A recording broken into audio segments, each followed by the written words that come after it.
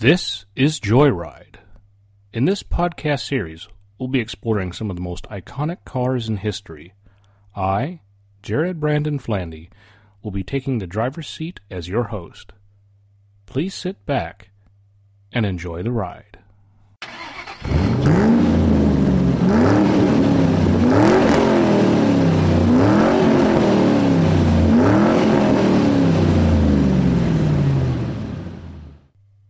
Welcome to the first episode of this podcast.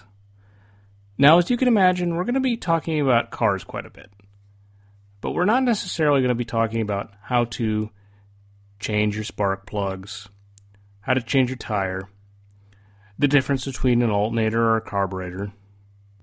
Don't get me wrong, these are all very important things, but really the goal behind this series is to talk about cars that have made a cultural impact.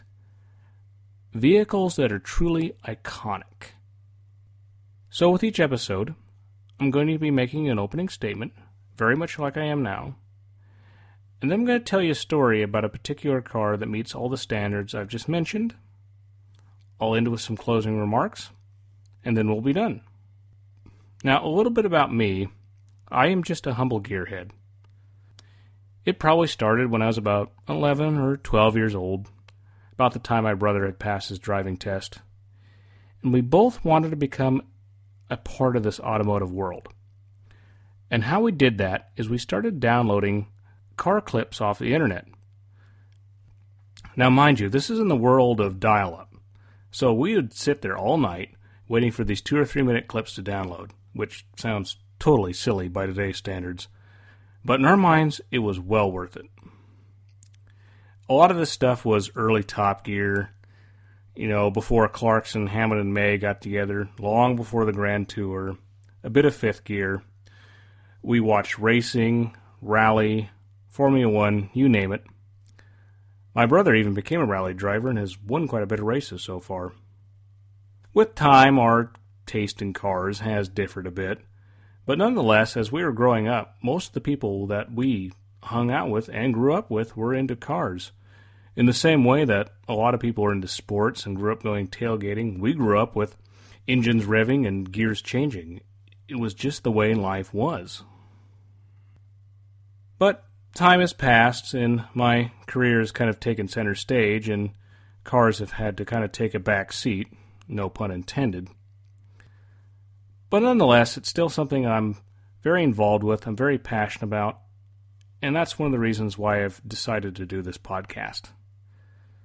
So, with that said, we have the groundwork laid out. We know what we're going to do. So, I think I'm going to change gears and tell you a story now. So, let's get started.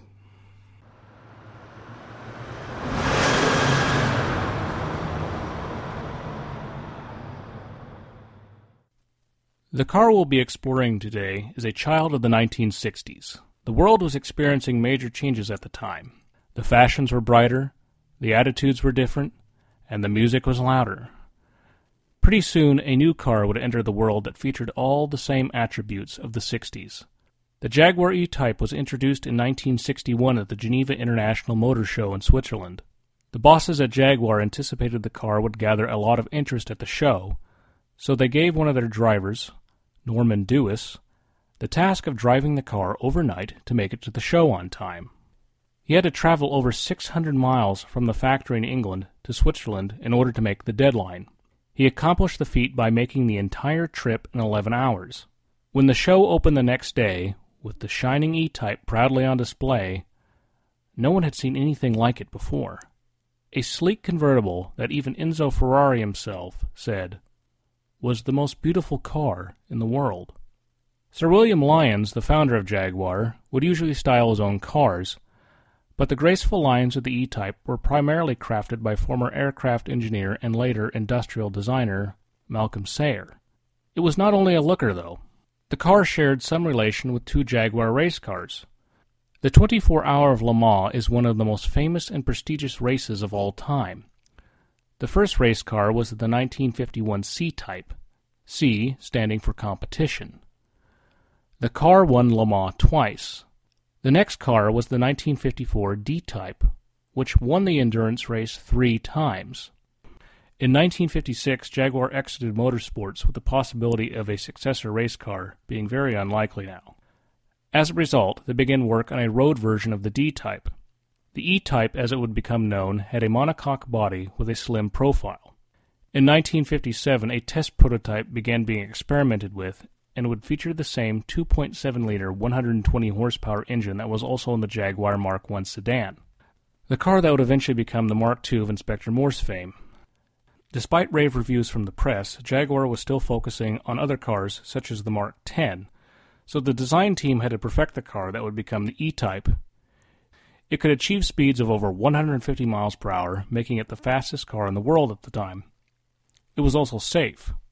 It even had disc brakes and an independent suspension design that came from the Mark X, which would be used all the way up till the 1990s. Surprisingly, it didn't burn a hole in your wallet either. The introductory price was a mere £2,195, or approximately $50,000 in today's money. If this still seems high to you, take into consideration a current Bugatti Chiron can cost well over $4 million. Because of everything it had to offer, so many orders came in that the little company could not make them fast enough. Potential customers even begged to be put further up the list so they could get a car sooner. Problems would soon arise, however. In a very Jaguar owner fashion, the company was not exactly honest about the car's capabilities. The vehicles they gave the press could go faster, while the production vehicles couldn't even reach 140 miles per hour. Also, the brakes weren't great, the transmission performed sketchy at times, and many customers complained of the cramped size of the cabin. Most of these problems and others would be fixed with later model years, but in the end, no one really cared about the car's issues. The E-Type became an icon of 60s cool, even to the point some journalists have described it as a racing car in a miniskirt. The car was so fast it was a popular choice in a world where most of the highways still did not have speed limits. As production continued, V12 engines also began to be offered. Even the E-Type had to slow down eventually, though. Some loyal Jaguar customers started buying the company's sedan models, which were quick but could also comfortably hold a family of 4. Other buyers also started complaining about reliability problems that were common for British cars of the time. Competing supercars being produced by Porsche and Ferrari began luring customers from Jaguar as well. Alas, all good things eventually have to come to an end, and the last E-Type rolled off the assembly line in 1975. The end of a 14-year era. It was replaced with the V12-powered XJS the same year. This car would be produced for another 21 years before being replaced by the XK8 in 1996, and the XK8 would be replaced 10 years later by the XK. However, even though the E-Type is no longer made, its legend still lives on. The E-Type has made numerous film appearances and has inspired designers for decades. Even later Ford models such as the Taurus sport an E-Type inspired front grille. In 2013, the E-Type would finally have a spiritual successor with the production of the Jaguar F-Type. This proves that the Jaguar E-Type truly is an icon, since it still is setting the standard of what a great sports car should be, even today. Well, I hope you enjoyed that story of the E-Type. As you heard, it really has set standards and truly is an iconic car, and it's held in big respect amongst a lot of gearheads, whether you're a Jaguar fan or not. It's just one of those kinds of cars that everyone just seems to like.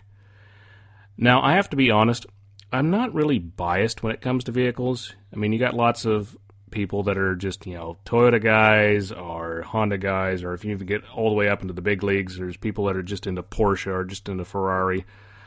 I've never really been that way.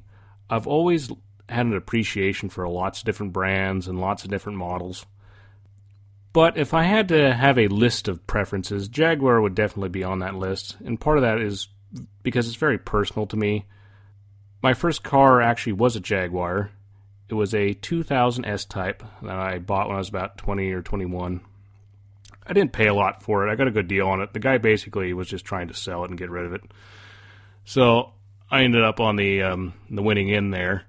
So the day I bought it, I took it home the same day. It had all the original paperwork and that sort of stuff with it. And I set that on the kitchen counter, and I was just sitting in the living room. And my mom picks it up and just going through it, I think out of curiosity, and she goes, "Did you see this?" I went, "What?" She goes, "No, just take a look." So she hands me the original bill of sale, and the car was initially bought at the Jaguar dealership in San Rafael, California. And on the purchase order was all the usual stuff, the VIN number and whatnot, but there was also the name of the company that bought it, and it said Lucasfilm Limited. So I don't know, but a good friend of mine pointed out, he goes, yeah, they wouldn't have given some intern to drive that around, so only the big guys up top probably got that car. So I don't know, maybe the big man himself, maybe George Lucas drove it. So with that said, I think I'm going to wrap things up. We all know roughly how this is going to go from now on. So next episode, we'll be discussing a completely different car and a new story, so I hope you will be there to listen. I hope you'll enjoy it, so take care. Thanks for listening, and stay tuned.